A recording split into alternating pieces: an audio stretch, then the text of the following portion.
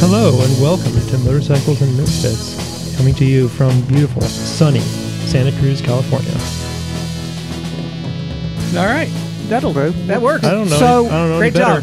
job. Where in sunny Santa Cruz? There we go. I tell you what, how about we do this? Hey there, welcome to Motorcycles and Misfits, coming to you from the Recycle Garage in sunny Santa Cruz, California, USA. Member of the world. It's a lean crew tonight. Why are we doing these intros? Liza's still away. She's in Utah land, but she is on her way back. Won't make it for the podcast, but I think she'll make it to editing, which is a very, very good thing. So let's talk about who is in the studio. He's bearded. He's bespectacled. He is bespoke. He's sexy. I'm dead sexy. I didn't say that, but I implied it. It's Johnny. It's dead sexy Johnny. Are you sexy dead? Miss Stumpy says I'm sexy everywhere. Oh, God almighty. We haven't even started the show yet. And we have Scotty in the studio as well. Hello. So glad to be here. Hello. It's nice to have you here. So, And who else? well, coming to us from Veneta, Oregon, or as I like to say, Velveeta, Oregon. He is everyone's favorite ginger when it comes to collecting scooters. He's a minja. When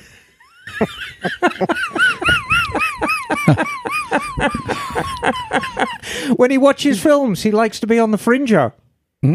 It's Bagel. And when you ask him for money, he's a little bit stingy. He's Stinger. He's the super Stinger.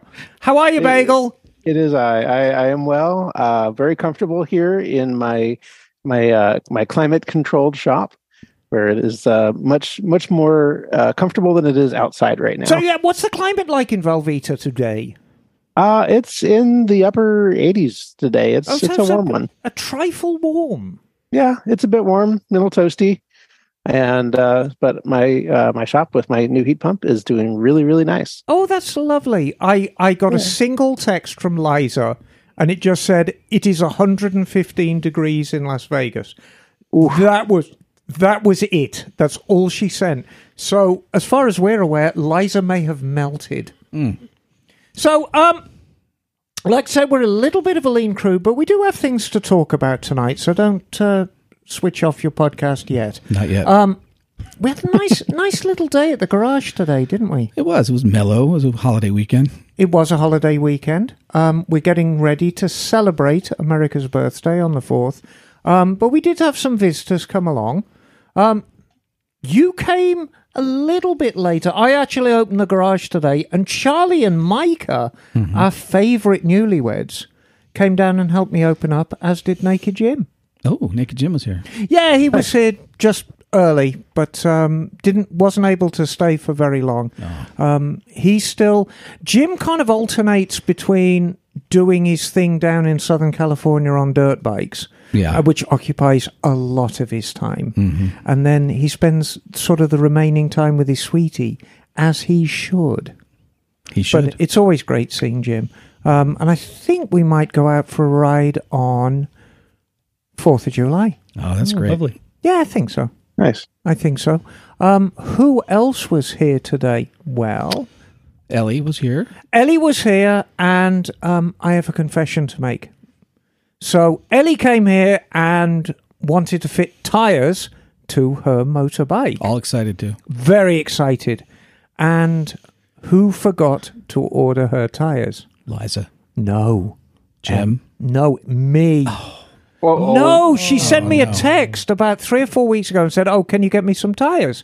I want some Michelin Pilot Road 4s." And I'm like, "Yeah, sure, I can." And I put in the order for them.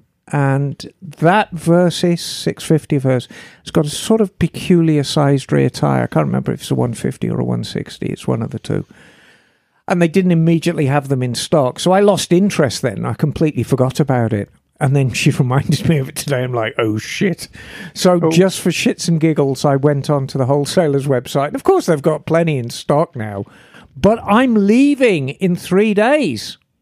I can't believe it. It came so quick. Yeah, it did, didn't it? Yeah. So it's time for Emma and Kat's Alpine Adventure again. Redux. You said 20, how many? 21? 21. Crazy. That's great. No, it's going to be a great group. And what we do, it's actually far more manageable than it sounds because we'll break up into groups of approximately 5. And I say approximately because it's not really based on numbers. It's based on either actual or perceived riding skill. And so Kat tends to lead Pickle Squadron, who are the fast ones, because Kat is a fast boy, he is. And then I take the slow coaches. I take the slowest group, which is Gold Squadron. And usually I will start off the week with the smallest group because nobody wants to admit they're slow. Huh. By the end of the week, my numbers have swelled because we're the ones who have all the fun. Yeah. Because, we leave first out of every stop, but we stop and take pictures and smell the flowers and, oh, look, there's a village down there. Let's ride through it and do all stuff like that. And just generally have a good time, and it's a very much slower pace. And we still get to have some fun. I'll probably... So our first day, of course, is Monday, and that's when we ride to Canetsay. And then probably Tuesday I'll do the Stelvio. But that's a long day. Yeah. That's an 11-hour day if you do the Stelvio. So you need to get... The method is we have a big breakfast. We stuff ourselves full of breakfast and coffee and get ourselves all wired up on caffeine. And then go riding, and you can have very, very light lunch. You can literally just have a snack from one of these little cafes they have at the peak of all the passes. And then that'll do us till we get back for dinner. But it's a wonderful trip. I encourage everyone, if you were thinking about it, or you went in 23, or you went in 22, and you couldn't quite make it for 23, come and join us again in 24. We're going to do these, barring a disaster, we will do these every year. I mean, they're a very popular trip. It's very reasonably priced, and it's so much fun. And it's really a life-changing experience as far as riding goes. And you'll be gone for some time to do these trips, yeah?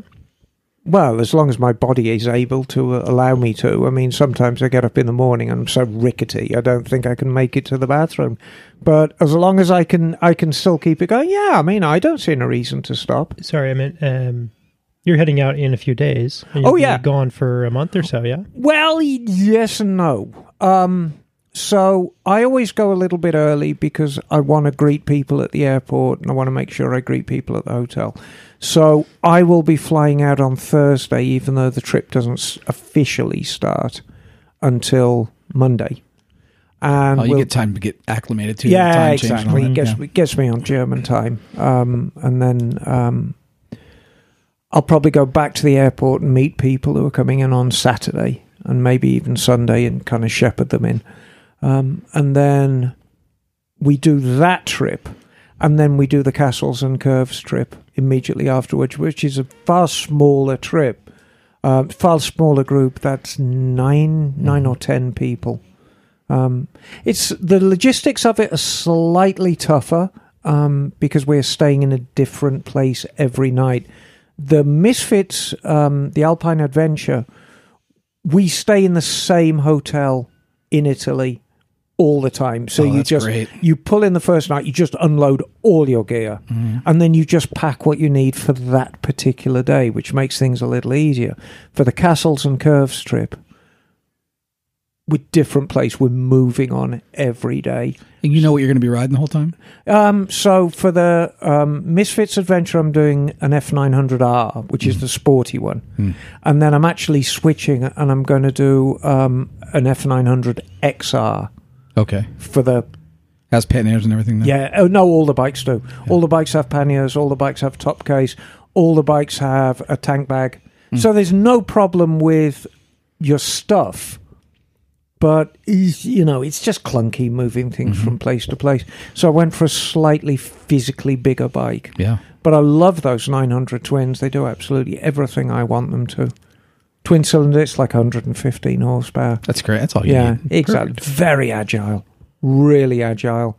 great brakes, good handling. And they've got this mode, you see, it's a BMW, so it's very high-tech, Of course it is. And you press all these buttons and you find the one that says mode. And then you've got, I think, rain, which is like just gruesome. But you can't do anything bad in rain. You can pin the throttle and it won't spin the wheel. It won't do anything bad to you in rain. You know, a child could ride this bike in rain. Then you've got touring, which is one step up the evolutionary scale. And then you've got... what have you got? Road, which is kind of, you know, it's sporty, but then it's got this lovely thing called dynamic. And you press dynamic and the throttle response gets a lot sharper and it kind of, it hunkers down on its suspension. And it's like the bike almost like goes, let's rock. And they are fun bikes. They really are. So I am really, really looking forward to it. But of course, in answer to your question, Scotty, I've closed the shop for the entire month. A lot of my equipment in there is getting so old and beat up. And so I thought it was easier. I've been telling people, look, Mototown is closed for July. That's it. Yeah. If you need your bike working on, you can take it somewhere else or just wait. And I'll promise I'll do it when I get back. So I've got a week. I'll be back on the 24th, which will give me a week. I can do the necessary renovations in the shop. I can service the tyre machine. I'm still using that same tyre machine. That thing's a beast. It serves me very well, but it's kind of getting clunky and it needs a service. Buy a new drill, buy a new press. All the things I need to replace just because I simply wore them out, I can do it. Grand opening on the 1st of August, boom. Somebody's going to Harbor Freight. Unfortunately, I wish I could get away with Harbor Freight. I know. But the argument, Harbor Freight does great stuff, so this isn't going to turn into a trashing of Harbor Freight. And Harbor Freight have gotten me out of a hole so many times. But you can never tell with a Harbor Freight tool whether it's going to last you once or it's going to be one of the best tools in your set. And...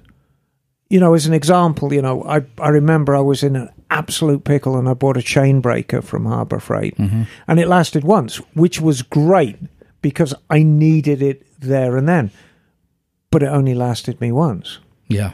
And then, so meanwhile, then I get my next one from XL, which I think I paid, $200 for, but I'm still using it. And I do a lot of chains. I bet you do. do a lot of chains down there. And it's the same as that tyre machine. It's a beast. But I really, really use that tyre machine hard. So, you know, tra-la-la. Give it some love. Yeah, exactly. Everything needs love every now and then. So, yes, Ellie was here. And then Doug came by and said hello. And it's always nice seeing Doug. I love Doug. Yeah, Doug's a good Such egg. a good guy. And his family is flying in from Hawaii. Did you know he was sort of... raised in Hawaii? I did. Yeah. Yeah. Lucky guy. Yep. Yeah. But, you know, I asked him about it. I said, but, you know, it's Hawaii. It's kind of like a neat place. And he said, oh, yeah, I love Hawaii. But it's kind of an island, and you kind of get this, you get this wanderlust when you live on an island is like, what's outside? And it was kind of like that with me with England to a certain extent. I mean, England's a very, very big island. Very much like an island. But it is an island. And, you know, you kind of get to the edge of it and you think, what's out there? You know, what's beyond there? So, you know, as a teenager, I used to strap my sleeping bag on the back of the bike and, you know, head down to the ferry at Dover and, you know, get off at France or Belgium or wherever it was going and then just point the bike somewhere and explore. Well, we got a lot going on here, too. So next weekend is Moto America. Yes. So looking forward to that. I am looking very much forward to missing that. Yeah. I really was going to enjoy Moto America, but there you go. And I think we're doing some test rides on one of the Chinese bikes. I forget which one we're doing, but I think she's setting something up with that.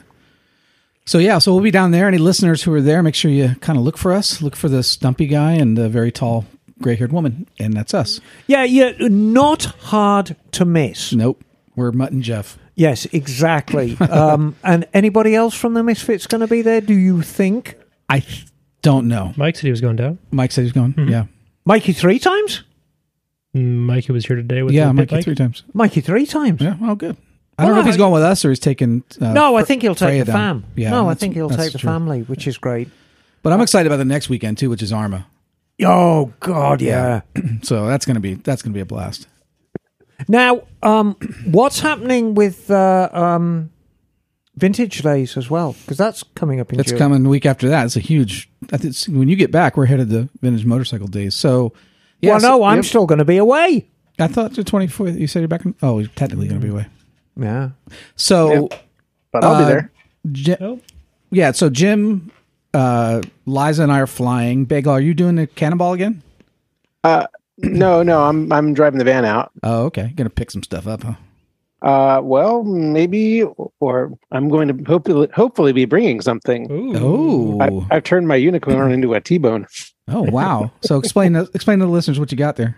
This is a CT70 frame that I've stripped down. Yes, and I'm hoping to get that reassembled with all of the parts that I have off of another bike, and bring that to Mid-Ohio. Just to tool around on? Or are you going to sell it? I'm not planning on selling it, but put a $4,000 if I get the right offer, you never know. Yeah. I never thought I would see the day when you were on a motorbike, Bagel. Yes, indeed. And I think I'm also going to try and revive the Passport and bring that as well. Oh, that'll be good. Yeah. Well, that's great. Oh, fantastic. So we're looking forward to that. We'll be there with Cleveland Moto folks. So, Phil, we're coming to you, baby. So, now, has Phil arranged some kind of groovy transport? That's what I've heard. We're not doing we did a van last year. We didn't do a. So we've done bus. A school bus. I think he got rid of the school bus. Yeah, and then he had a fire truck for a little while. Yeah, he doesn't have that. Well, we didn't take that last time. Okay. But yeah, he'll have his truck. They usually have 3 or 4 vehicles, and then all the other guys and motorhomes. That's such a fun time. And they do the encampment and yeah, and it's completely dry. Nobody drinks there too. Oh no, no. I mean, AMA Vintage Days is an alcohol-free event. It's a bunch of nuns and priests. Yeah, absolutely.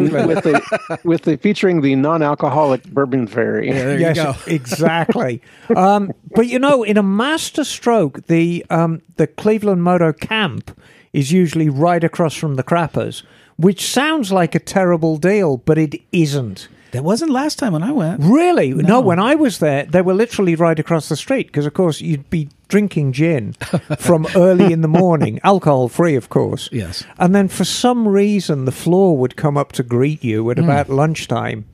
And walking vertically wasn't on the options anymore.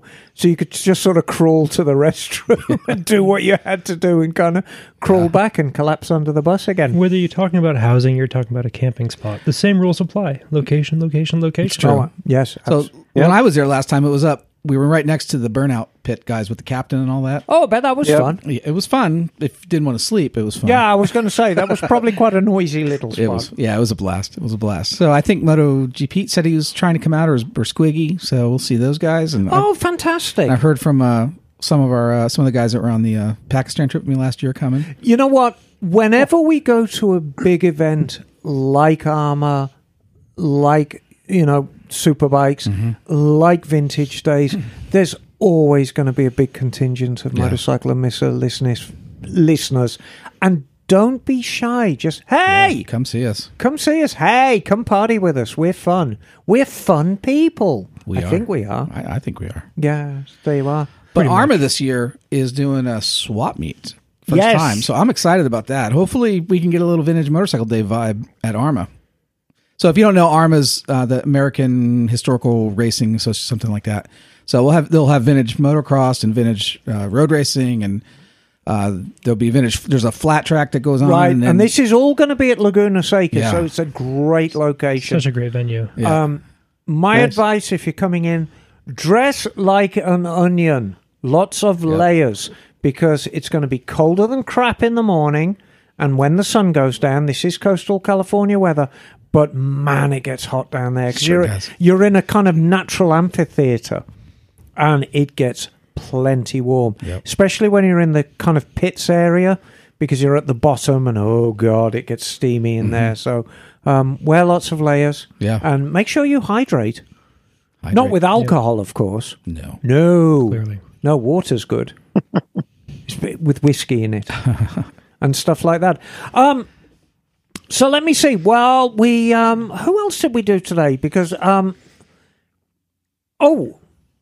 was going to say, after the vintage days, do we have one more event, or is that it now for the summer? Didn't we have something in Monterey, like an auction or something? Did I mishear that? I can't remember. I could have swore that that Liza said there was something going on. Well, it's action packed. It's crazy. Yeah, summer. Anyway, so what we're going to talk about tonight, Scotty did a ride report, and it does sound pretty epic. Yeah, they had quite a ride. Before we get there, I want to share an interesting tale from Mototown. And I always like to share these from time to time because it kind of caught me sideways. And I promise you it's not a reflection on either the manufacturer, Chinese-made bikes in general, or anything like that. Or the management.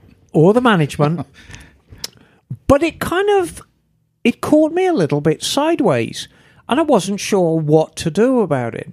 So one of my regular customers, very, very dear man, he has a Benelli TRK 502. And for those that don't know, the Benelli TRK is an adventure bike. It's a nice looking bike. And it's a very, very nice looking bike. And Benelli, as you may or may not be aware, is an Italian company. And got a very, very long storied career. However, the bikes are made in China for Benelli. So it's a Chinese-made bike, theoretically to Benelli standards. And we've talked about this bike in the past. Liza was actually thinking about buying it for a little while, and she was grumbling because the seat cover was torn. And the owner said, well, a new seat cover is only $20 for it, so it's tra-la-la.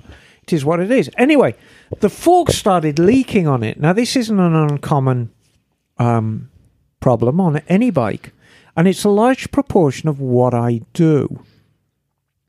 So, due diligence, I get the bike in, pop the dust covers off the forks, measure the stanchion, measure the outer diameter of fork. Right, there's my dimension. Oh, it's exactly the same as a Marzocchi fork. They're quite big forks. They're 50 millimeters, which is quite, it's like a baby's arm. But it's a Marzocchi style fork, so it's either made under license or maybe Marzocchi make the forks and then ship them out to whoever. Could it not also just be a very similar design from a totally different manufacturer? Unlikely. Okay. Because it's a very, very unusual side. So anyway, I order a decent set of fork seals. Those that know me know I've got my pet manufacturers who I can always rely on. Like you. Balls, right? Is that the one you like? No. Oh, I thought you did. No. USA batteries, Michelin tires, Motul oil, blah, blah, blah. So anyway, my go-to fork seals are SKFs. They're kind of a nice green, and they're kind of weird rubber, but you kind of plop them in and pretty much forget about them. And so I ordered a set of those, and then the bike came in.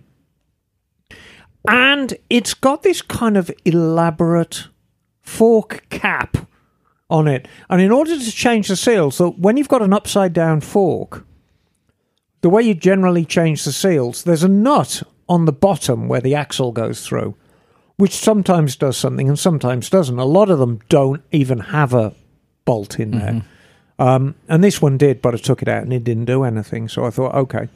The way to get to the forks is you undo the cap and then you kind of push down a sleeve and there's a lock nut and you undo that and the whole thing comes apart and it's great. Well, this bike had these very, very elaborate fork caps on. And try some, I couldn't find a bloody tool for it. Oh, elaborate, like they had all kinds of intricate machining, but not in a hexagon shape? Oh, no. And usually Marzocchis don't have that, though, right? No. Interesting. So what it basically is, it's an interesting pattern. It almost looked like the wheel of a car. But the key feature, it had got 7 4mm holes in a diameter that obviously a tool was to go in the holes and then you could turn it out. Trouble is, nobody had a tool. And so, first off, I called corporate, and it just so happens that Benelli and SSR are the same people. And so I called corporate and I said, hey, listen, this is Emma, a very independent shop here in Monterey. I've got this beast on my bench. Can you sell me a tool for the forks? And the guy said, no, we're corporate, but here's your local dealer. And I'm like, oh, I don't like those guys. Who's the best dealer in California? And he said, oh, North County Yamaha, and they'll... So I called them up and I said, hey, I got your number from corporate. Can you sell me a tool? And he said, of course I can, but it doesn't exist. Really? And I'm like... There's a market opportunity here. Right. And I said, what? He said, yeah, it doesn't exist. There's no listing for it. I said, well, how about the fork cap? He said, I'm not seeing that either. I said, are you sure? He says, I'm seeing a fork assembly, but I'm not seeing a fork cap. And I mean, we're not talking about some kid here. This is a guy who's like, he obviously knows his parts. He's like, this is quite unusual. I said, okay. He said, let me do some research and I'll come back to you.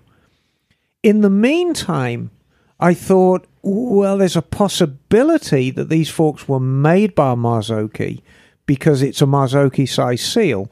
Let's see if the Marzocchi corporate office can help me. In America, Marzocchi is solely dealing with bicycle parts. So in short answer, they couldn't. Now, I want to point out that these caps had been Loctited in. They didn't want them to come undone. So I needed 7 holes worth of purchase on them to get the bloody things undone. So anyway, the guy from North County Yamaha in San Diego called me back. And he said, okay, I just got off the phone to corporate and there is no tool.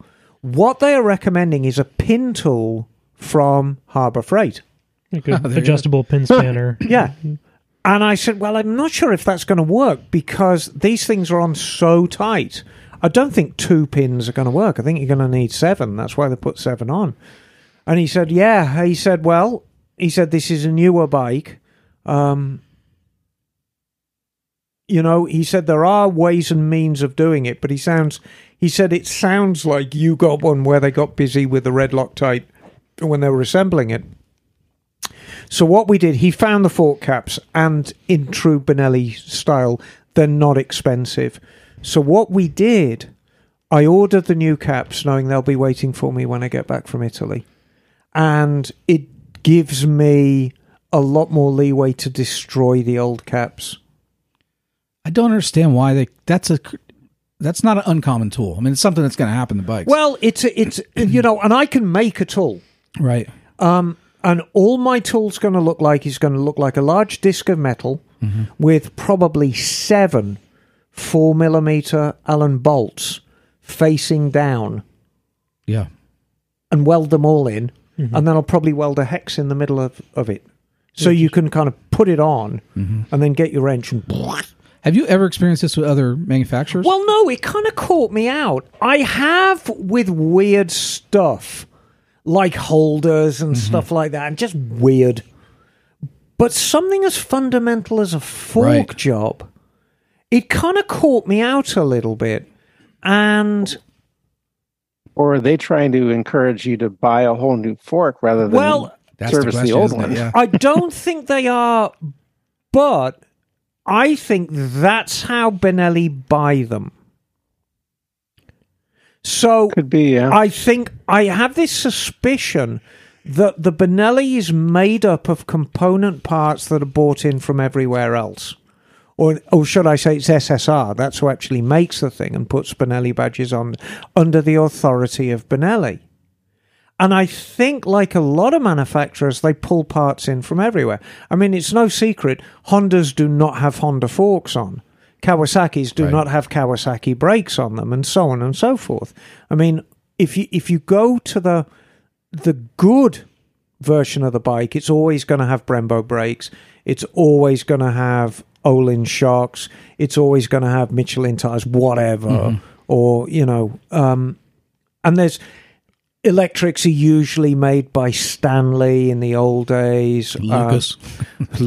Oh, God, yes. Amel carburetors. I mean, this is nothing new. But it seems that when a manufacturer sells a bike with Kayaba forks, even though the forks came from a different manufacturer, you can still get the parts from Kawasaki for the Kayaba forks fitted on a Kawasaki. Are you following me? I am. And I think that step of the process is missing.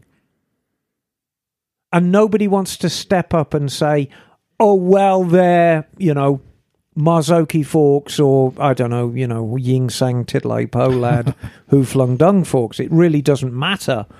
But, it seems like there's this missing step. So like I say, I've got these fork caps coming. And it certainly doesn't mean I'm going to start chiseling on the other ones. I'll probably have a go at making the tool. It's not going to be that hard to make. But, it'll probably take me an hour to make it. Yeah, that's money. Yeah, I mean, it is, but it's, I think in this case, it's got to be done. How many of those Benellis you see come across your work? Not many. Yeah. And for me, it's simple economics. I have a lot of Triumphs come through. So to buy the Triumph software to turn off the maintenance thing. Maintenance makes good sense to me. Right.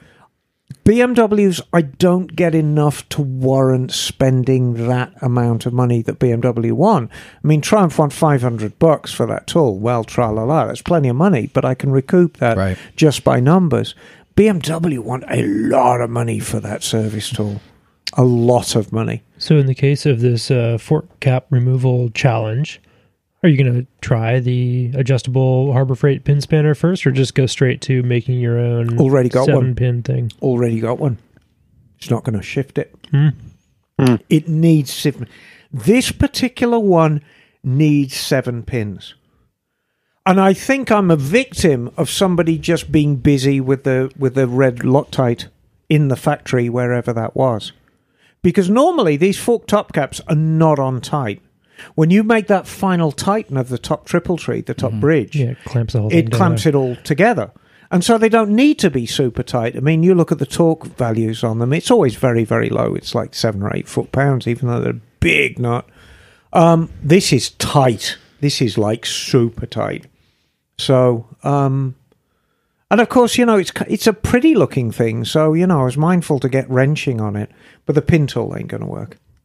A better quality one might, but the Harbor Freight one was bending all kinds. It was going all kind of pretzel shaped before it even started moving. So, yeah, it's just an odd little tale. So we were talking about this in the garage.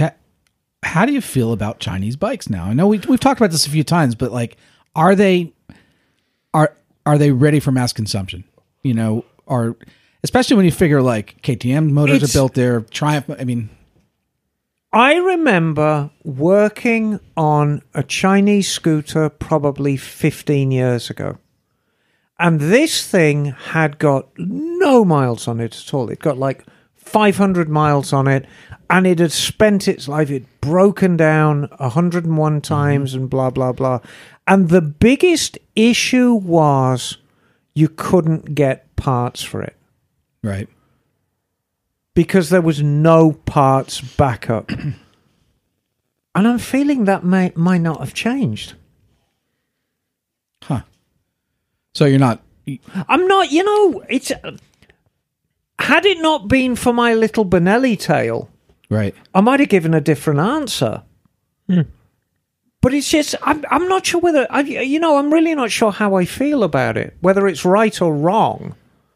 It's just an odd little tale of something as simple as a wrench to take the fork cap off so I can do the fork seals. No, it goes deeper than that, right? Because it's as simple as whoever designed this funny fork cap with a weird 7-pin and so it goes situation. on. And I mean, yeah, exactly. This very simple task gains legs from odd design, from odd outsourcing, from odd parts delivery. It's a catalogue of things.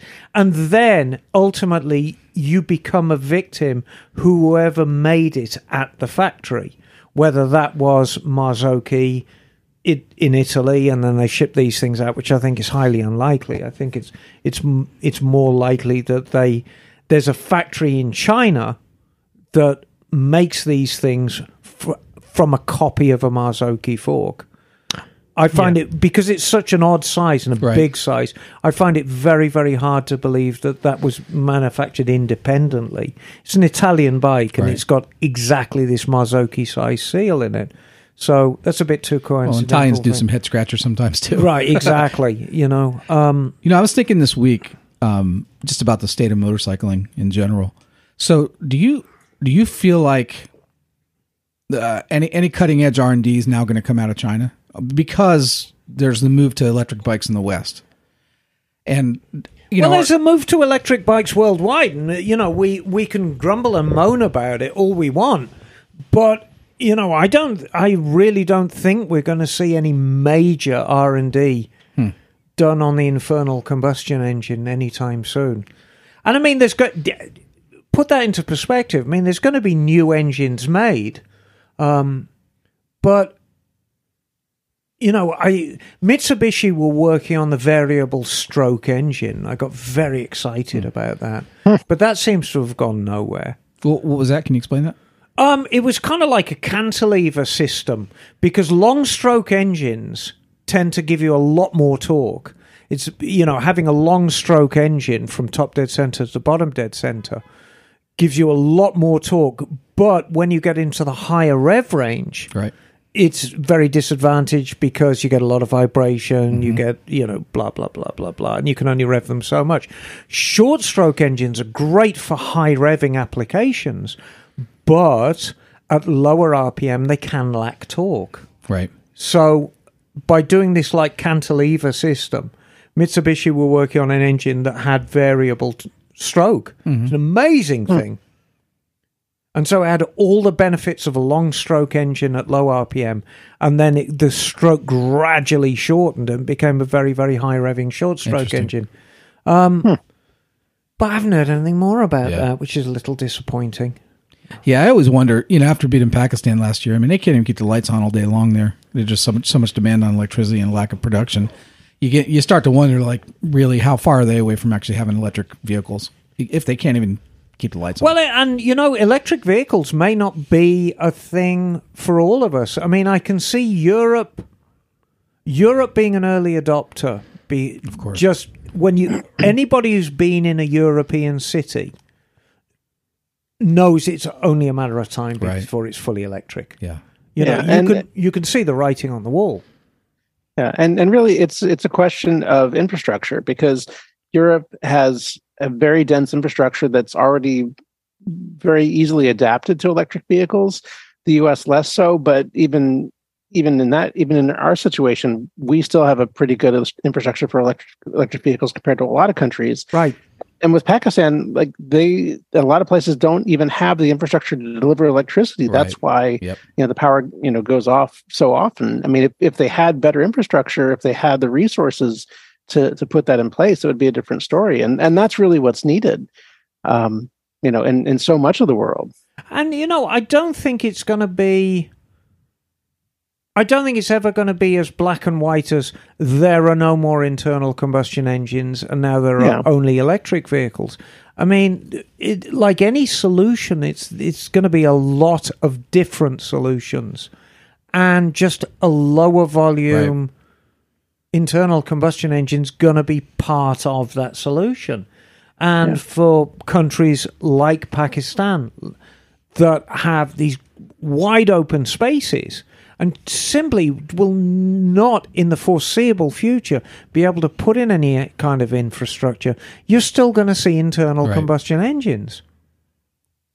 Well, and we also haven't talked much about maybe the trade-off of how are these countries going to dispose of lithium batteries also. Right, exactly. I mean, that's always a worry, is the byproduct of this.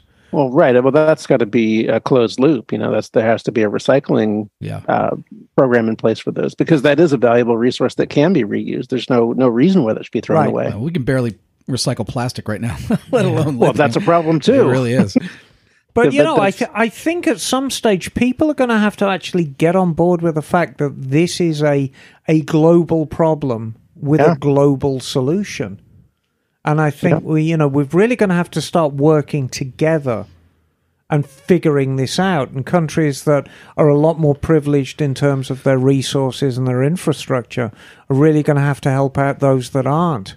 And we all kind of work together for the good of the future. Yep. But I think it's a good time. We're talking about new stuff. You want to talk about Triumphs, John? Yeah. What about Triumphs? Triumph released some small bikes. Well, they did and they didn't. Right. So when they're supposed to come out next year, I think in Europe starting. Yes. But the official release date was like 3 days ago. Yeah. They're interesting. So there's two 300s that they released. One is more of a standard. The other, No, they're 400s, aren't they? Oh, they're 400s. Sorry, I did that earlier too. Yeah. Yeah, it's the Speed 400 and the Speed 400X. So we were looking at them, they're single cylinders, which I think is, I was looking at the, because of Cleveland Motor was talking about it, I was looking at the QJ, the V-twin that they have, which is kind of a cool little bike versus a single on a Triumph. We go back into the question, do you want to buy a Triumph or you don't want to buy a Chinese bike? But I would have loved to have seen a smaller twin on that bike. As would I. And I mean, Triumph's got some history here. Because if we went back in our time machine to 1959, Triumph were busy either making or building engines that were called the unit twins. And the unit twins were a big revelation because the engine and transmission were no longer separated. They were contained within one casing, the unit twins. And the first was the Triumph T21. Why was it called a T21? It's 21 cubic inches, 350cc. Glorious little thing. Just a gorgeous little bike. And it was a 350 twin-cylinder bike. This is part of Triumph's history.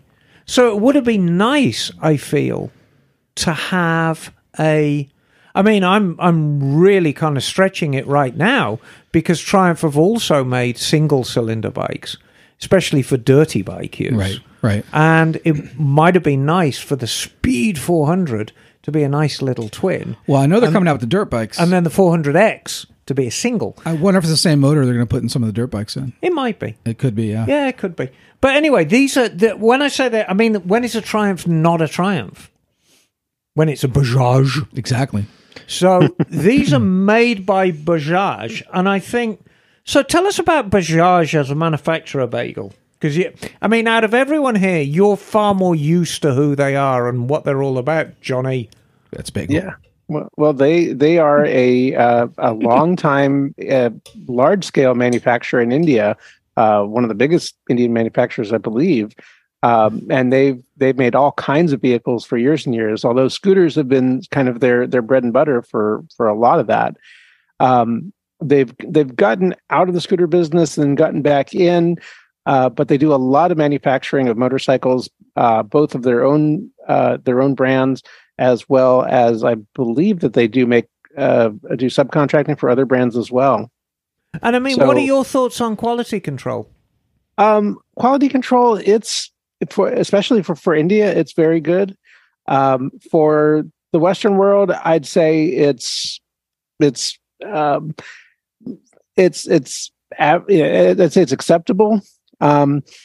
It's as far as Indian manufacturers go, from what I've seen, Bajaj has had the highest quality out of pretty much everything I can think of. So, surpassing Royal Enfield, perhaps. Yeah, I would say they're probably better quality than Royal Enfield. I mean, I can't speak for Royal Enfield today. I don't know much about them. I have heard that they've gotten better. So, they have gotten. So we'll talk briefly. But the Royal Enfield of earlier years, perhaps. Yeah, there you go. Yeah. So, my friend Mike has a Royal Enfield Meteor 350, meatier than the opposition, and I'm always tickled about how well that bike is made. Right. I mean, it's got hokey things on it.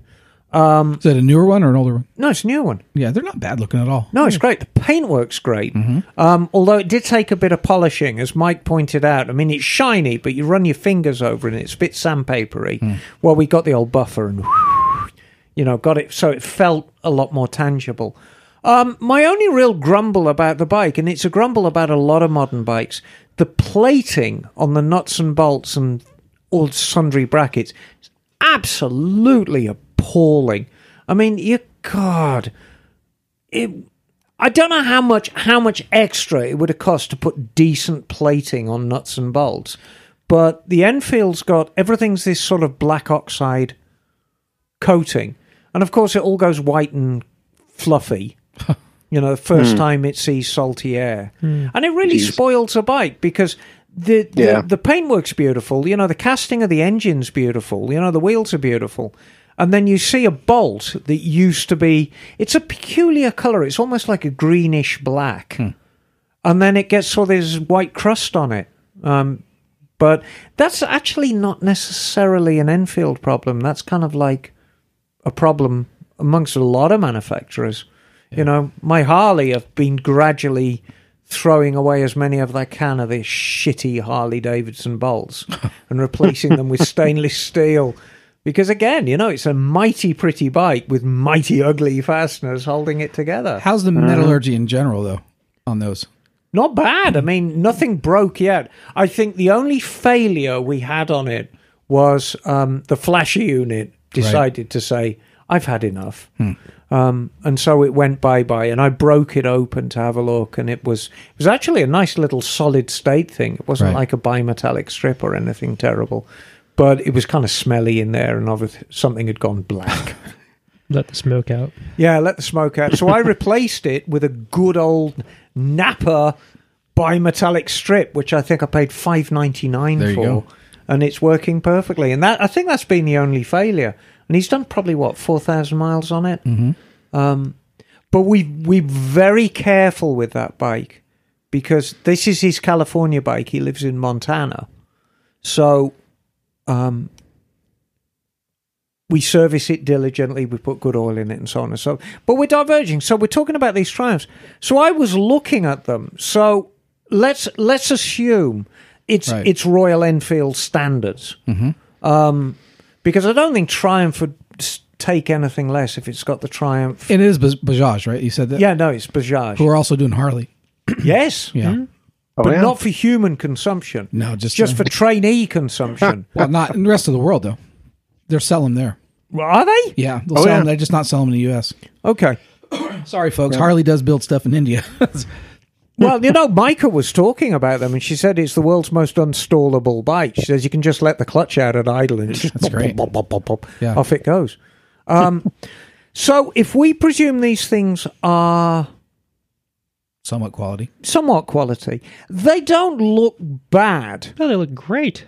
Well, like a lot of smaller bikes, the proportions are a bit gore-blimey. It looks like a small bike trying to be a big bike, but it ain't bad. I've never been a huge fan of the distance between the top of the rear tyre and the bottom of the rear fender being big enough to fly a Hawker Hunter through. Yeah, on the Scrambler one, though, that looks fine. Well, yeah, the Scrambler one is fine because it's a Scrambler, but the street one kind of looks like it's been kicked up the arse a bit. But paintwork looks good, pretty colours, it's got nice big gold forks on. I think for somebody, and the marketing director of Triumph, I think summed it up, he said, we're making these bikes for people, to give people of a certain income level the opportunity to buy a new Triumph. Yeah, great. Do that. And I think if we think about it in those terms, I think it's just fantastic. And there's just this general size and shape of motorcycle is so approachable, not just from the financial standpoint, but from being able to stand over, from moving it in and out of the shed wherever you have to park it. They're it's a great size. Right, exactly. And retailer believes like $6,500. So they're up there. Triumph has always, and I was talking to you about this, John. Triumph occupies a weird place in price because they are a little more expensive than their Japanese counterparts, but they're generally cheaper than other European bikes. So they occupy their own spot. And, they give good value for money. So I love mine. Yeah, I know you love that. Yeah, the Tiger. That Tiger's a good bike. The specs on this 400s. Yeah, they're not bad. Read those specs. 30, John, 40 horsepower. Well, that's plenty. That's not bad for a little bike. Yes. It's fair amount of torque, 28 foot-pounds of torque. Okay. 17-inch wheels, interesting. Well, look, I mean, that's the way things are going. Right. Upside-down forks, great. And low Unless you ride it in Australia, and then the forks are the correct way up. That's correct. Yes. And the water goes down a different And the Scrambler has a 19-inch front. Yes. So, and the at least for the speed one, it's a 31-inch seat height, which is not bad. Yeah.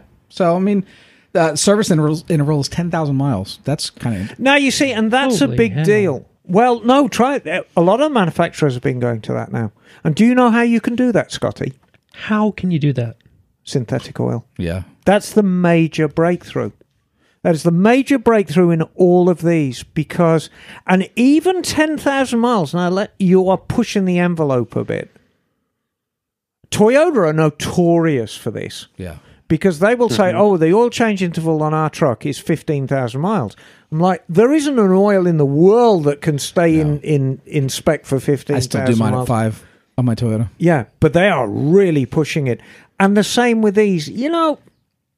I think if you're smart about it, I know Motul 300V is good for at least 6,000 miles. I think that's where I'd be comfortable with changing the oil. Because, if you are changing it at 10, you're on the ragged edge. You really are. So if I'm using this Motul synthetic oil in my Honda XR 650L, yes, and I'm changing it every 2,000 miles. Oh, you don't need to. Well, it comes out black as sin. Are you using the 300V? I don't remember. No, you can't just... It goes in red, it comes out black. No, it's not 300V. Oh, okay. 300V is green. You're using 3100. Okay. And that's about 3,000 mile oil. All right. So but it varies from engine to engine, and some engines are harder on their oil than others. Singles are notoriously hard on their oil, which is why your long service interval on this single is surprising. Right. So, well, I bet it's going to be very, very short stroke, and the numbers tell the story because it's high horsepower, low torque. Yes. Yep. So it's going to be short. You've got the bore and stroke. Yeah, that's what I'm looking at right now. I bet it's very, very short stroke. Doesn't give you the bore and stroke. Well, that's boring and stroking. It is. It has some interesting stuff, though. Six-speed gearbox, which is great for a smaller bike. Yes. Ride-by-wire throttle. A Triumph hallmark, and not one I'm happy about either. It's got a decent-sized disc, 300-millimeter disc in front. Yes. So not a bad... and traction control on a smaller bike. Am I reading this right? It's got a slipper clutch, too? A lot of bikes have slipper clutches these days. I don't think you probably need it on that. A slipper clutch almost is... Oh, sorry. 89 and 64 bore and stroke. There you are. Okay. Yeah. 89 bore, 6... That is over square. Good Lord, that's a short stroke engine. Yeah. No wonder. Yeah, that's why it revs higher, too. So that's how they can do it. Your bike has got a very long stroke. And the greediest part of your engine is the camshaft. The greediest part. Okay. The camshaft is supplied by the oil pump, which is absolutely in the bowels of the engine. That's why singles are so hard on oil. The oil has to travel a very, very long way. But for this Triumph to have a long service center, that's another great thing that makes it more approachable for a lot of people. Yeah. I don't like having to change oil all the time. It makes it's definitely a great start. And I think... So would you go 500 Rebel or this? Oh, no, this is far more special than a Rebel. Oh, of course it is, yeah. This is up there with same target audience, I would imagine, as a Vitpillen or Svartpillen. That's a good comparison. You're right. And I think you will find that once again, Triumph occupies this peculiar position where it's a lot cheaper than a Svartpillen and more expensive than a Rebel, which is where Triumphs kind of are. A lovely market position. Yeah. No, it's far more special. I've said the same about the Meteor. Mm-hmm. It's far more special than a Rebel. And don't think for a minute I am trashing... No, don't think for a minute I'm trashing the Rebel, because the Rebel's a great little bike.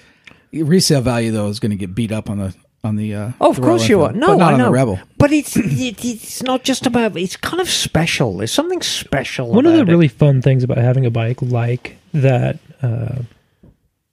Rebel, though, is that there's such a huge range of aftermarket accessories and farkles and things that you can put on it. And that's part of the fun. Yeah. Yeah. Huh.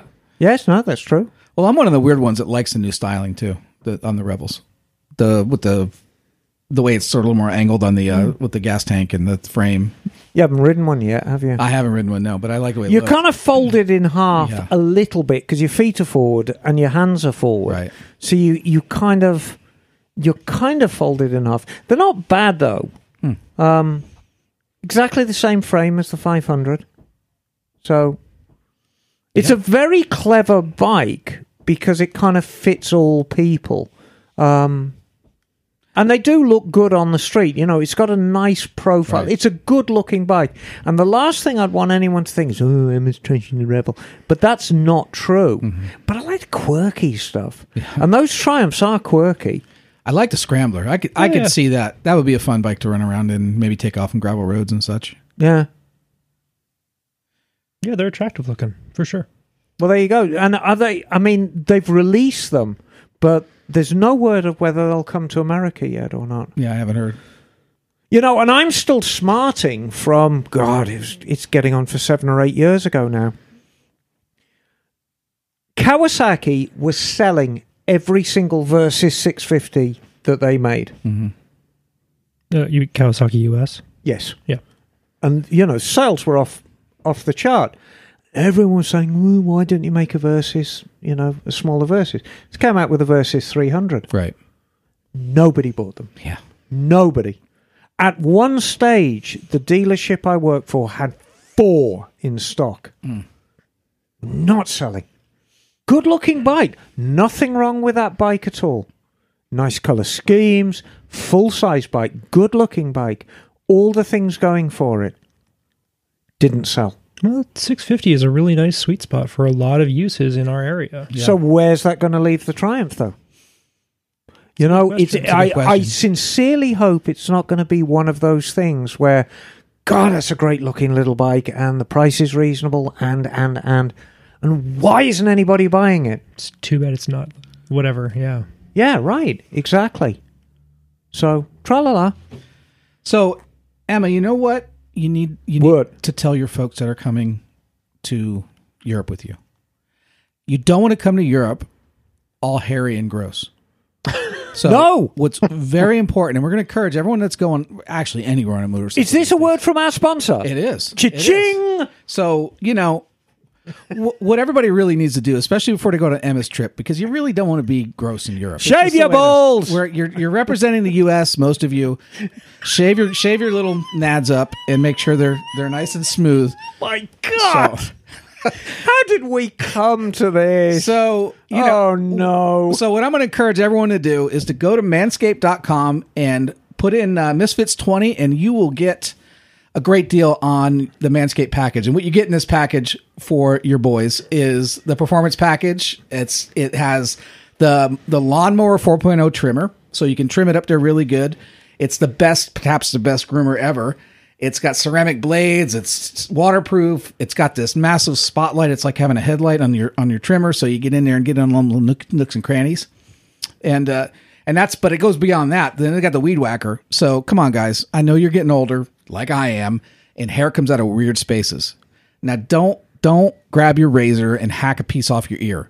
Go ahead and get this package and get the weird whacker and get in there and take care of those ears and your nose and wherever else you see those little hair coming up. And then they'll also give you a crop preserver, ball deodorant.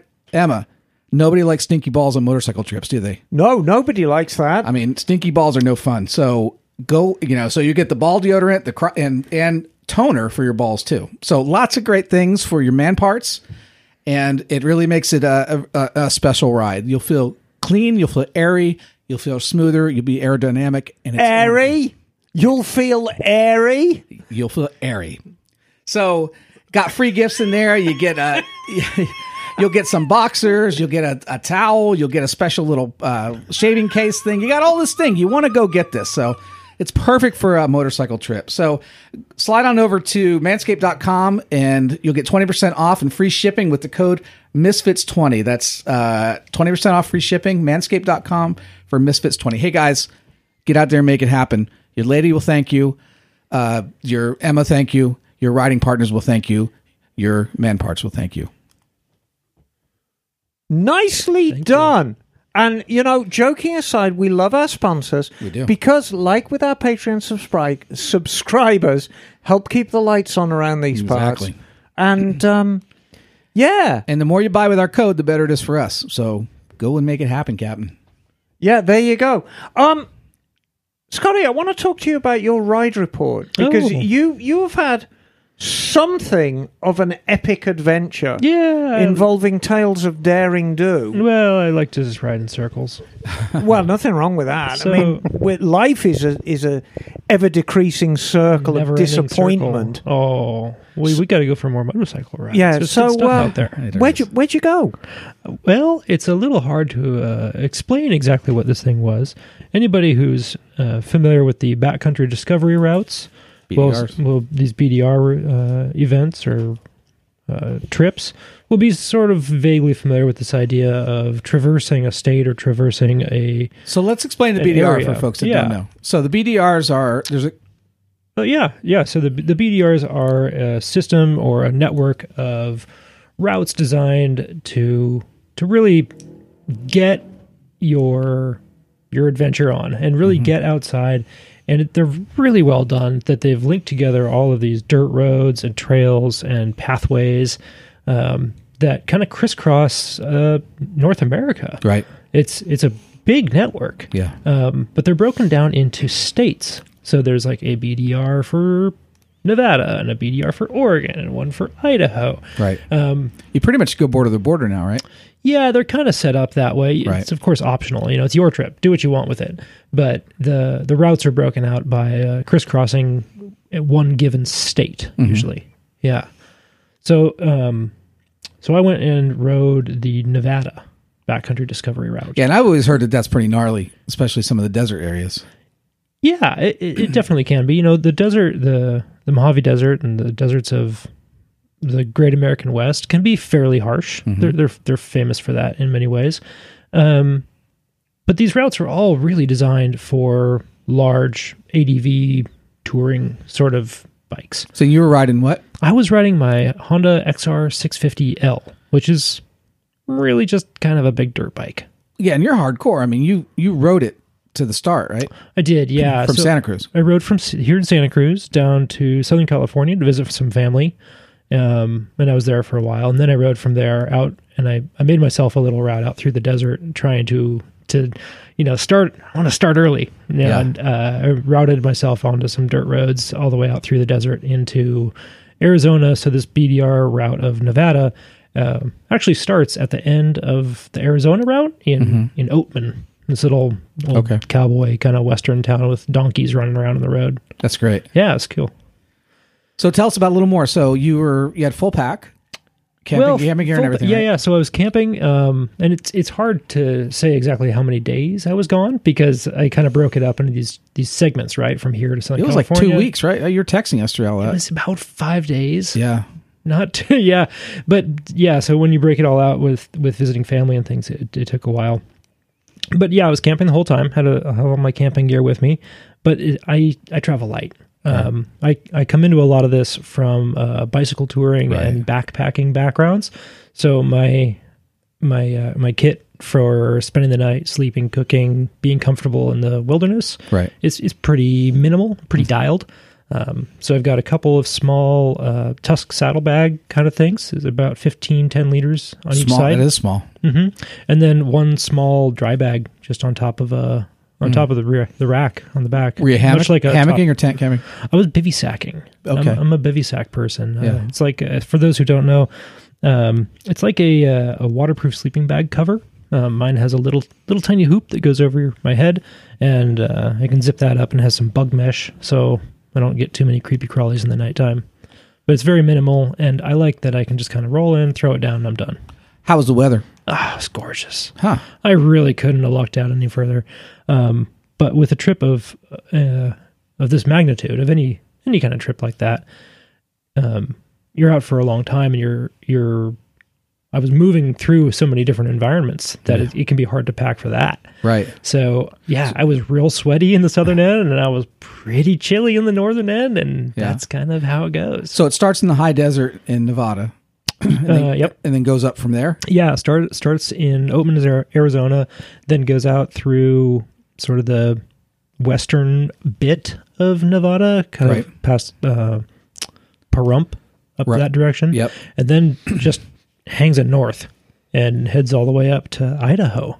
So it's basically, because there's a mountainous region in the center of Nevada, right? Yes. So it's up through that area? That is a big state. Yeah, it really is. It's huge. Yeah. It's bigger than many countries. And it truly is. And a lot of it is public land. Right. Which makes traveling through that area pretty special, because so many of these roads, so many of these trails are open and available to us. They're just there waiting for somebody to come along. It's just kind of a road sitting there in the desert. So were you baking at 115 some of this time, or what? I was sweating, for sure. Yeah, I was pretty sweaty in the southern parts. But I wore my normal motorcycle jacket and full face. I wore a sport bike style road helmet with the face shield, and some pants that have a zip out rain liner. So they're pretty meshy when you don't have that in. But yeah, we sweat, and we're mammals. And what about temperature at night? Does it drop considerably? Oh, it was so lovely. It didn't get much of, nights were in the 40s. It was perfect. Okay. It was That's perfect. great. Perfect. So weather. I was going to say, nice to be kind of curled up in your sleeping bag, and comfy to roll up into my little nylon bivy sack and sack out. So how long were you away for? 6 days. 6 days. Yeah. And so, if anybody is planning this kind of adventure, what is the minimum you need to pack for 6 days? In terms of water, knickers, food, if any. Personal hygiene is just that. It's personal. Right. But that's why you need Manscaped. Yeah. Sponsors aside, of course. But The minimum that one needs to pack, it really depends on how you want to build this trip. The BDR routes are created and designed in a way that you could do this whole thing without camping. So you could hotel it every night if you wanted? You could totally motel it every night. You could have a great time. Oh, really? Because as a complete novice about BDR, I always got the impression that you're going away from civilization. Well, that's my favorite part about it. Right. But it's close by if you need it to be. Well, we need to put gasoline in the tank.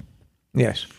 So about every 150, 200 miles, you'll run into a town? You'll run into some sort of a gas supply every 200 miles or so, which is about as far as I can potentially make it. And you're carrying extra with you also, right? I do. I carry an extra little Rotopax 1 gallon canister.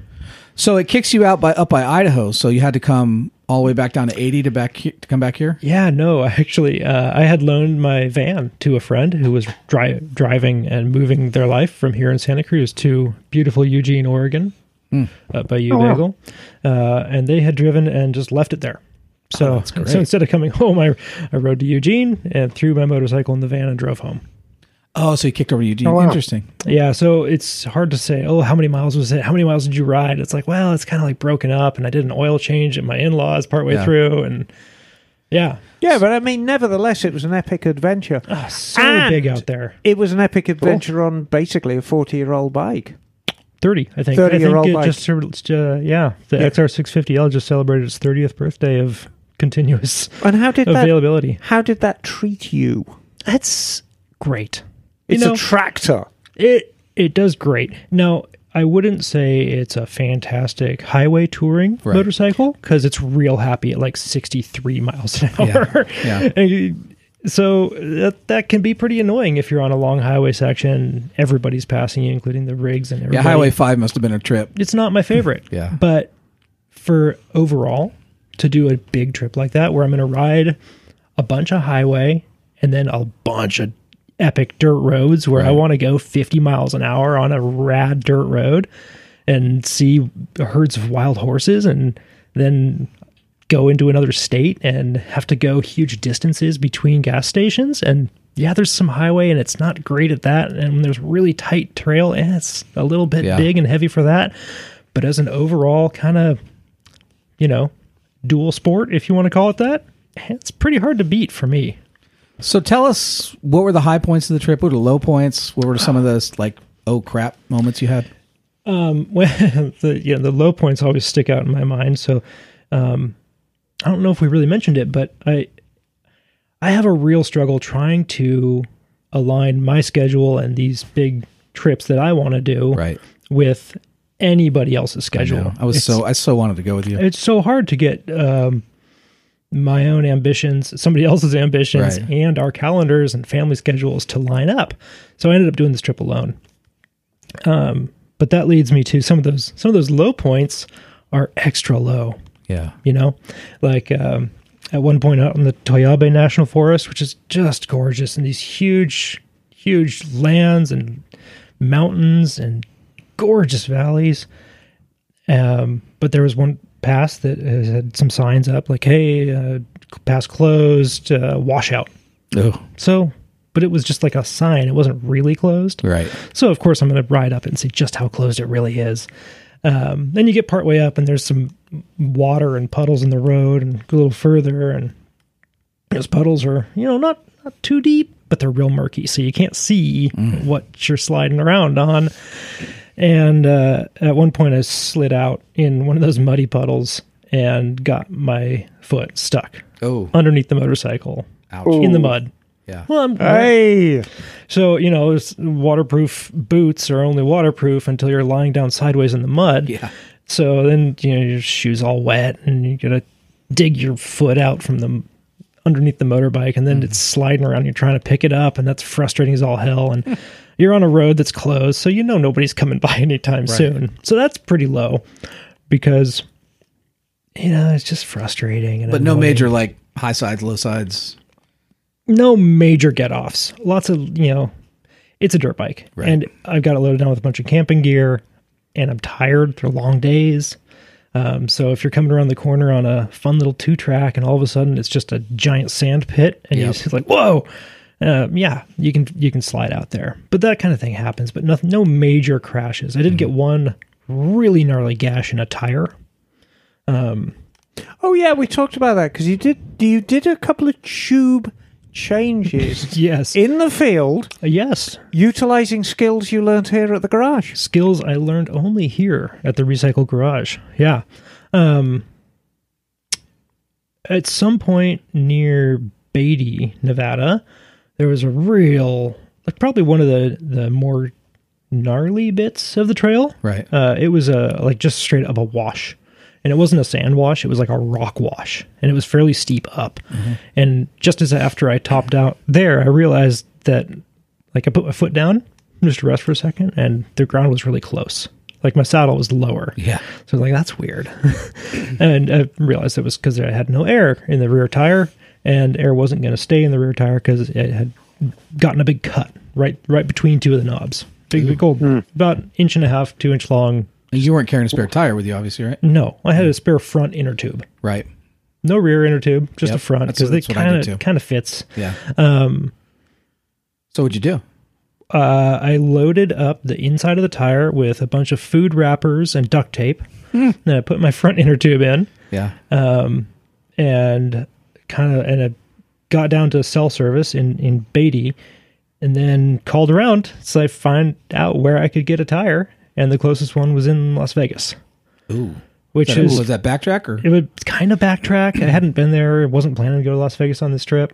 But yeah, it was south of me and I was northbound. So that was about a 2.5 hour ride to get there. I got there right before they closed. Wow. Thank you, Carter Power Sports of Las Vegas. Really helped me out. Yeah. And I changed the tire again there in the parking lot. And, the sales folks were like walking past like, yeah, I've done that before. Hey, how you doing? You need anything? Whatever. And they were all really helpful. So thank you. What lube did you use to get the tire on? Soapy water. There you go. Yep. That's all you need. Yeah. I got some hand soap from the washroom and filled up a water bottle and made it happen in the parking lot there. Yeah, I love it. And then hightailed it back up to right where I had left the trail. So you filled the tires up with what, CO2, or do you have a pump with you? I had a little, it plugs into the SAE connector, okay. It's made by the battery company. I forget. Battery tender, maybe? No. Made by the lithium battery company. Anyhow, it's a little electric pump. Yep, that's what it sounds like. Yeah. And then that sounds great. Oh, yes. So a couple of tire changes based on skills that I'd gotten here at the garage. Yeah, fantastic. What do you think cut the tire? A sharp piece of flint or something? I couldn't guess. It was either some real sharp piece of rock, but there was also some like mining debris nearby. Oh, God, I bet it was It could have been some piece of metal. I don't really know. But, things happen. Well, thank God it didn't really shred it so you couldn't ride it. It wasn't... It was bulbous and bulging out, but I kind of put a few layers of duct tape and a Cliff Bar wrapper on the on the inside of the tire. Yeah, and that sort of held it together. And you have a GPS spot, like a spot or a So I had my spot tracking beacon, which is fun for my parents and my wife like to follow along on the internet and see where the spot appears next. So if something had really gone wrong, I could have pushed that. Yeah, but. Yeah, it's okay. So what's next? A nap? No, but those load times are pretty low, right? Because you're alone, right? But the high spots, the highs of riding over a ridge and seeing a herd of antelope, seeing wild horses galloping across the plains, that's pretty magical. But then probably the best part, the piece that's going to stick in my mind for a long time, is Oregon 140 westbound across. There's an antelope refuge. Oh, wow. Coming across there, the sun was setting, and there was some thunder showers. I was kind of dodging those, and you get rained on a little bit, and then it'd clear up, and you go over these just epic sort of grasslands. And watching the sunset, that's one of those religious experiences that will stick with me for a long time. But there was nobody there to share it with. Yeah. So. Yeah, and I mean, it's different strokes for different folks. I always like traveling with somebody for that reason, because you share these epic moments together. But a lot of people just like being solitary out there and being alone with themselves. Yeah. So I guess I fall in both camps. Yeah. So, we have a mystery guest. How are you feeling? Oh, look who's here. Hello. Hey, it's Liza. Back from... Oh! She's here with a toy motorcycle. No, she bought a toy motorcycle. Can I join you? Yeah. Adventure Force Nitro Circus dirt bike in 1/6 scale, and...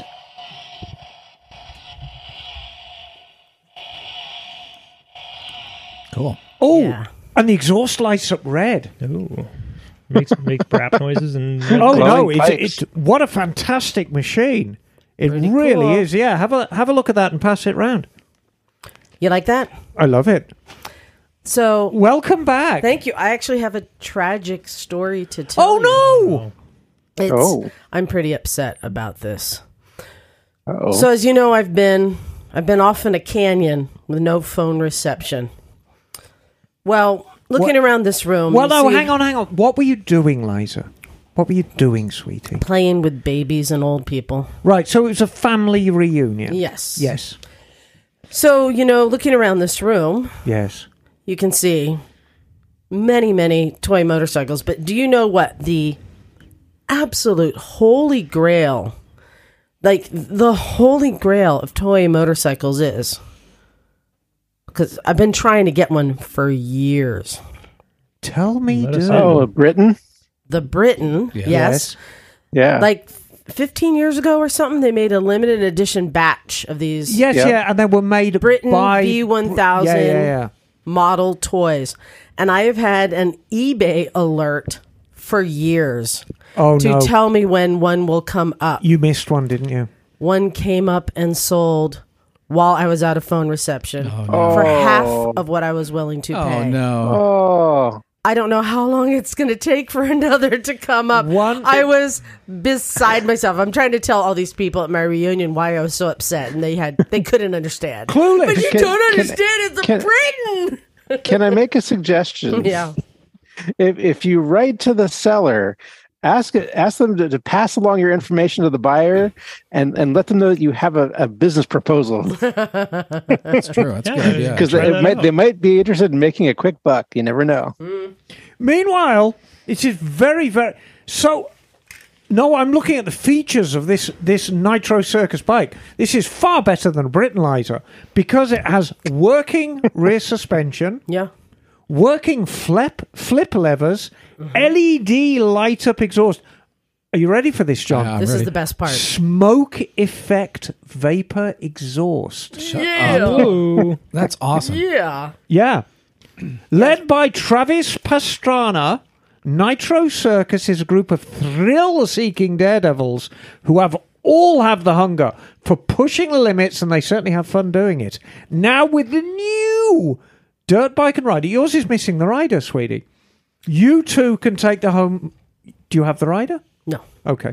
You too can take the fun home with you.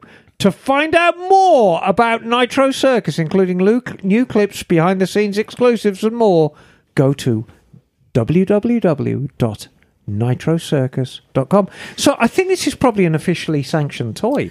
And I'd just like to point out that I am a gray-haired woman in my 50s who has been carrying this toy around me through airports and keeping it hidden from children at the reunion. Yes, I'm very proud of it. This thing's cool. No, it's extremely cool.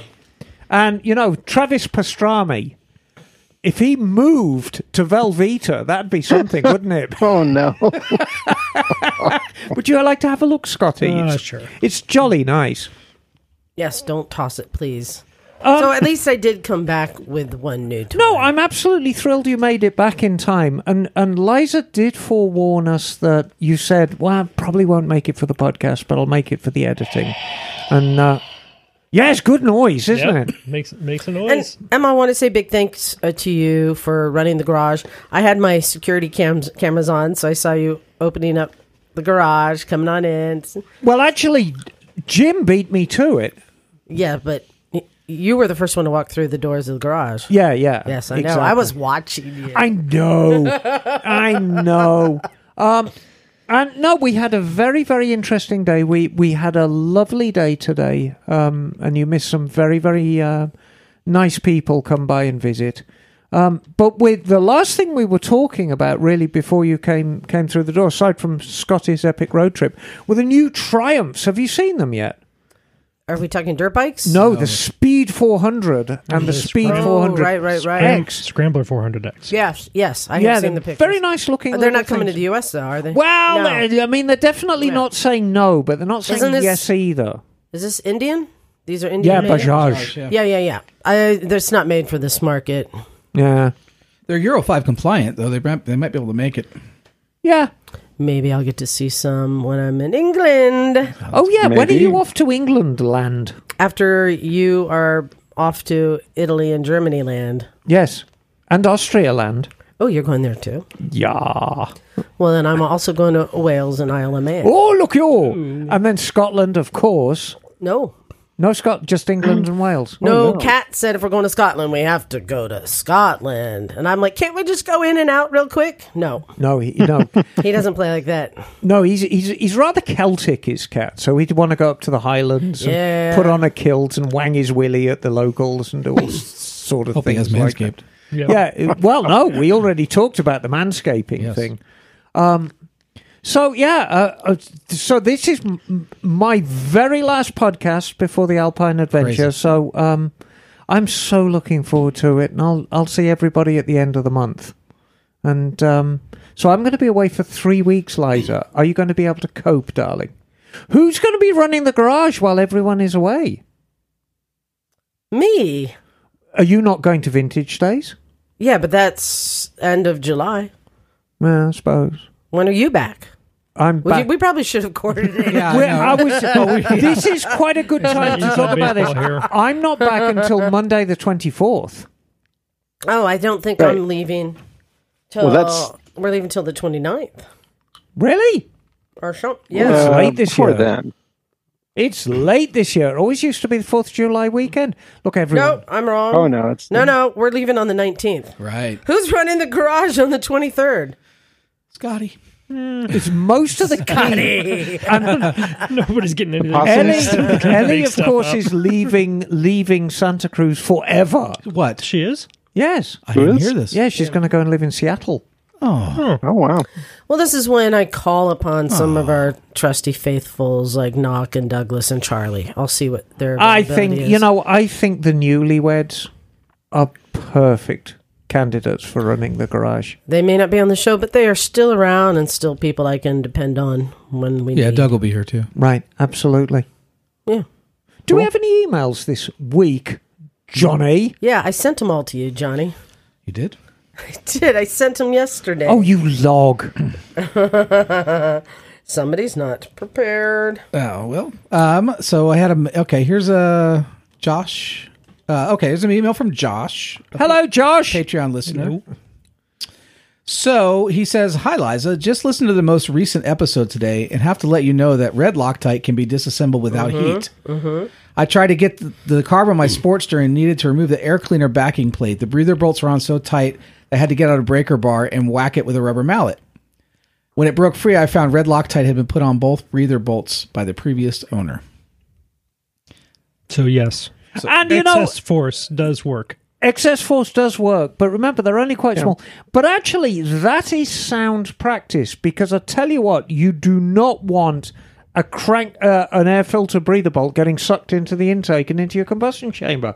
How about that?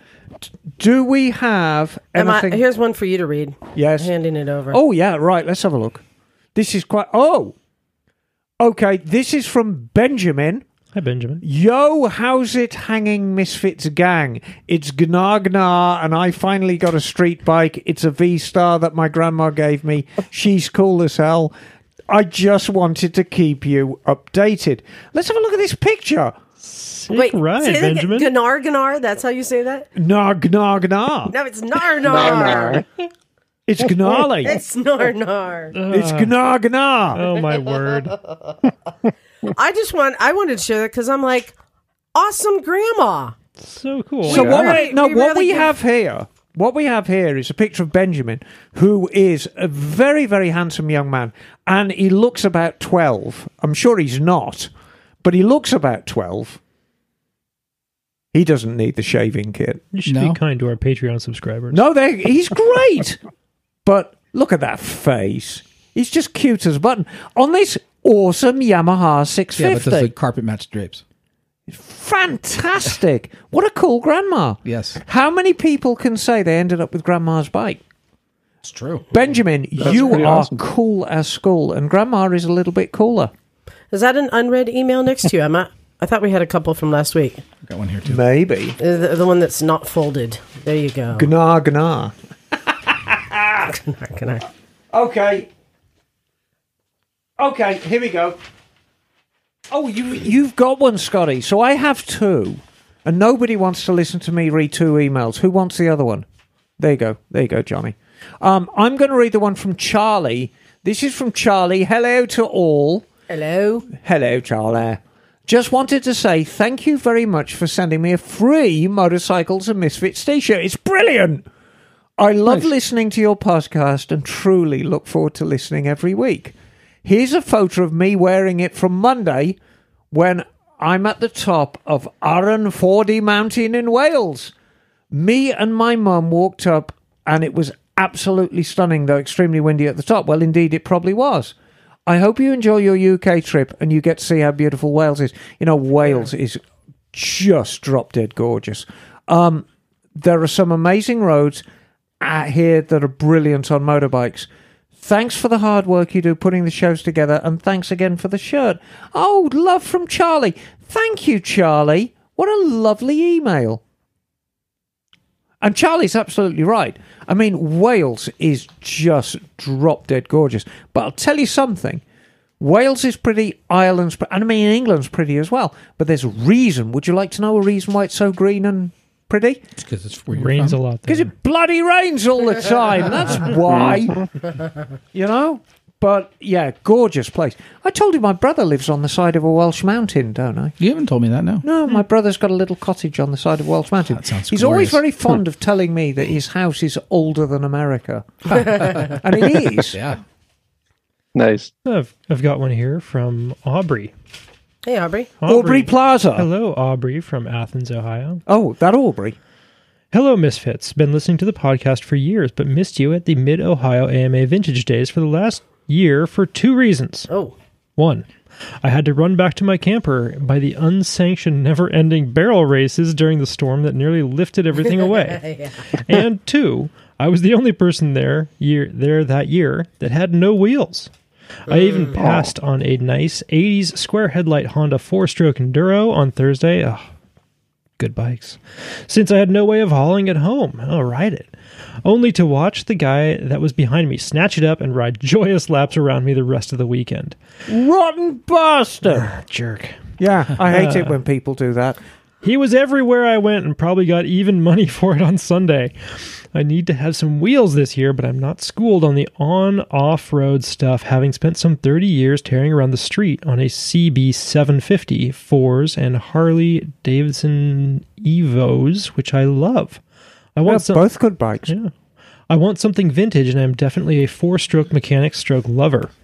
I have seen some nice XL Hondas around. Clearly they have the goods, but I also found a couple decent 70s TL 150s and 170 Trials bikes. I know the TL bikes are mild by trial standards and geared very low, but man, are they lovely and lean. The TLs are about 1,000 less than a comparable XL from the 80s, and I could see myself doing some mild senior class trials on one, but I live near a decent trail system in Southeast Ohio, and the XL would be something that could get me from home to trail and back again. For context, I pushed a 78 CB750K to 121 miles per hour once. My rigid 86 Sportster is bored 1200 cc's and runs a 6-inch over narrow glide front end, and I regularly drag the footboards of my 98 Road King Right on. around the curves here in the best part of Ohio. I would love to hear the Misfits' opinions on a bike for an old, wild-ass street rider like me to get some on-off-road action while keeping it classy. Hope to run into you at AMA this year, and I really love the info I've picked up from the podcast over the years, even if the worst Evil Knievel crash I ever saw was when you all tried to jump the burning tire. Ms. Emma's advice and top tips are pure gold. The whole Recycle Garage concept is something I would love to promote in my part of the world. Keep up the good work, and I hope to see you around. Awesome. Thank you, Aubrey. Yeah, that's a lovely email too. Cheers, Aubrey. The simple answer is any old Honda. Straight up. Well, Any old Honda. You can get the parts. They're easy to work on. Bottom line, that's it. Well, I was any gonna old say- Honda. Have fun. TW200 or XT250 for a dual, like a good entry level dual sport bike. Any old Honda. It's that simple. And fix it up. Yeah. Bagel, you got You'll one have there? a great time on it. Do I? Let's see. Okay, I'll read mine and then you can look for it. I emailed you. Okay. So this is from Dan. Hi, Dan. Hey guys, love the show. Was listening and I thought you folks asked for topics. I was wondering what you thought about e-bikes killing the scooter market. Seems like all the old folks love e-bikes. Makes sense. No insurance registration. You can stay off the roads. Best regards, Dan JW.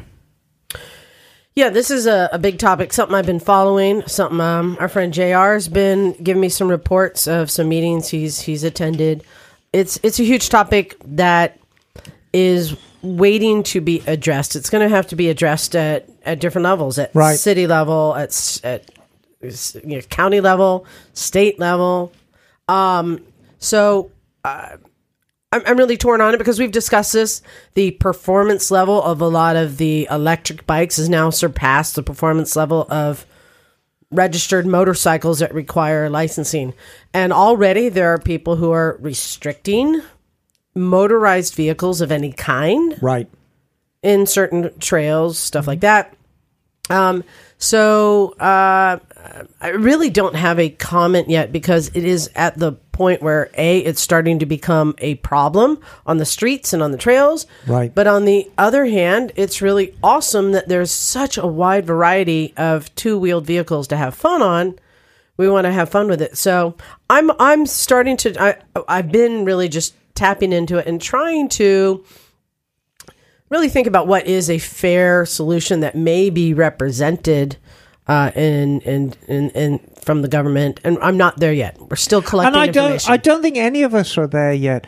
My take on it is, I am up for any solution that makes our lifestyle and sport sustainable. Yeah, because the fact of the matter is, all it's going to take is for a politician's son, daughter, mom, dad, cousin, auntie to be involved in an accident with one of these things if they're walking on a trail or walking their dog.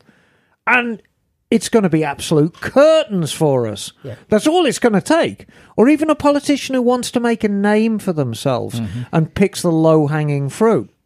And with a stroke of a pen, with a blink of an eye, our entire lifestyle could be gone. So we need to do something that's going to make our sport sustainable. Basically, however that looks. There's a mountain of pros and cons. That's where we're at right now. And trying to fish through those and see what direction it will go. And it's a very, very complex argument, because if you were to ask 100 people walking on a trail, what is the one thing that pisses you off the most about motorcycles? They're all going to say the same thing: noise. Yeah, so I don't want to go into it now. Yeah, exactly. Because I'm really trying to study and gather, and we will be having, hopefully, some people to come on and talk about. I'll even tell you, I wanted to talk to Pete Buttigieg about this. I'm trying to go to the top to see where this is going. So just know that's the level I'm working on. You know what? Let's make that happen. Let's do our best to make that happen. I am working on that. That's what I'm saying. We're not going to talk about it now. This is a big subject, and I'm trying to go to the top. Right. There you go. All right. Bagel, did you get that? I did. Okay. And I have an email here that says, "Hey, y'all. Hey, y'all. I'm Jimmy, riding from Philadelphia." It's Jimmy! It's Jimmy from Philly! Is he from South Philly with that accent? But I'm originally from Texas. Dying. I was listening to episode 528, and I had to pause. Authentic. And I had to pause the podcast to send this email in defense of my man Bagel. He's 100% correct that there is no way that inflatable material could ever be rigid enough to hold up to punching a hole through the atmosphere at anything more than parking lot speeds. Also, while an expanding/collapsing fuel cell made of some sort of rubber or fabric could work great, adding an air inflatable quality to it would be irrelevant, and the change in materials to facilitate that would compromise its ability to store fuel. That being said, I want to send all my love to Liza for building a great community of riders and listeners who can join in on the fun. Grease that wheel. I've been between bikes for a couple of years, and this podcast really helps me continue to feel like a part of the riding community. Well, you are, darling. Yes, indeed. Thank you, Jimmy. I don't know. If you can build an airplane out of fabric and wood, I'm sure you could build a motorcycle out of... I still say that you can build a skeleton structure that's inflatable canvas that can withhold a lot. And again, I point out river rafting, rafts. We've got an inflatable stand-up paddleboard. That thing's rigid as heck when you get it pumped up to like 12 psi. I believe that you can. We're not talking flimsy, pool floats. I have an inflatable biker friend in my boudoir. Congratulations. But thank you for that feedback. I appreciate it. Yep. All right. Do you think we've reached the end, Johnny? I think we've reached the end. No, it can't be. It can't be the end, can it? It can. We've been having so much fun. I'm absolutely thrilled you made it in time, Liza. Yeah. The show simply isn't the same without you. We muddle on, but we're a captainless ship. We really are. Isn't that what a pirate ship is? Arr. There's captains of pirate ships. So we're hearing beeping. Yeah, I know, it's freaking me out a little bit. No, I think it's somebody's alarm going off. Yeah. It's a van parking out on the street. Oh, well, there you are then. That answers that. So, thank you all for listening. We do appreciate you tuning into the show. Of course, thank you to all our Patreon subscribers who, with our sponsors, really help keep the lights on here. It's the greatest people. This is not actually a cheap show to put together, and it's you guys that really help keep it alive, and Liza, of course, working tirelessly to make sure we have content every week to put out there. That's right. But of course, we're nothing without our listeners. That's the truth. Exactly. Hey, and if you would like to share an email with us, please send it to motorcyclesandmisfits@gmail.com. We'd love to hear from you. The only thing I enjoy more than reading an email is hearing Bagel do his accents. It's absolute. It's like their Bagel. It really is. In Much fact, obliged. I think you have some emails to catch up on the Ask Miss Gemma. No, I caught up on Did them. you? Good for you. Tra la la. They're asking you some good questions. No, the Ask Miss Emma, for those that don't know, when you get up to a certain level of Patreon subscriberage, which is a real word, I think, you gain access to Ask Miss Emma. Well, what's Ask Miss Emma? It is a direct line to me, and I like check the bat my line, right? Yeah, it's the bat line. And if you're having problems with your bike or with your dog or cat or problems with your relationship, you can reach out and I'll offer you very good solutions. But I get asked incredibly technical questions, and I do my absolute utmost to answer them. Sometimes it takes 2 or 3 goes, but people think, oh, you can only ask a question once. And I can't. I will continue working with you until your problem is solved. And I've done so many, many times. And I'm thrilled that we've kept a lot of older bikes on the road, hopefully with advice you got from me. Right. I appreciate that. No, I love doing it. But bear in mind, I'm out of the country for a few weeks, and I will not be taking my laptop. So if you haven't had an answer from me, be patient, darling. I'll get to it. And with that, I think we've reached the end of the show. I think we've got as much out of this dead horse as we possibly can. So with that, We'll say our goodbyes. I think we should. Starting from that side of the room. Thanks, everybody. This is Liza. Shh, Dumpy John. Speech defect. Emma Darling. And Scotty. Bagel. And we are out of here. Cool. Cool.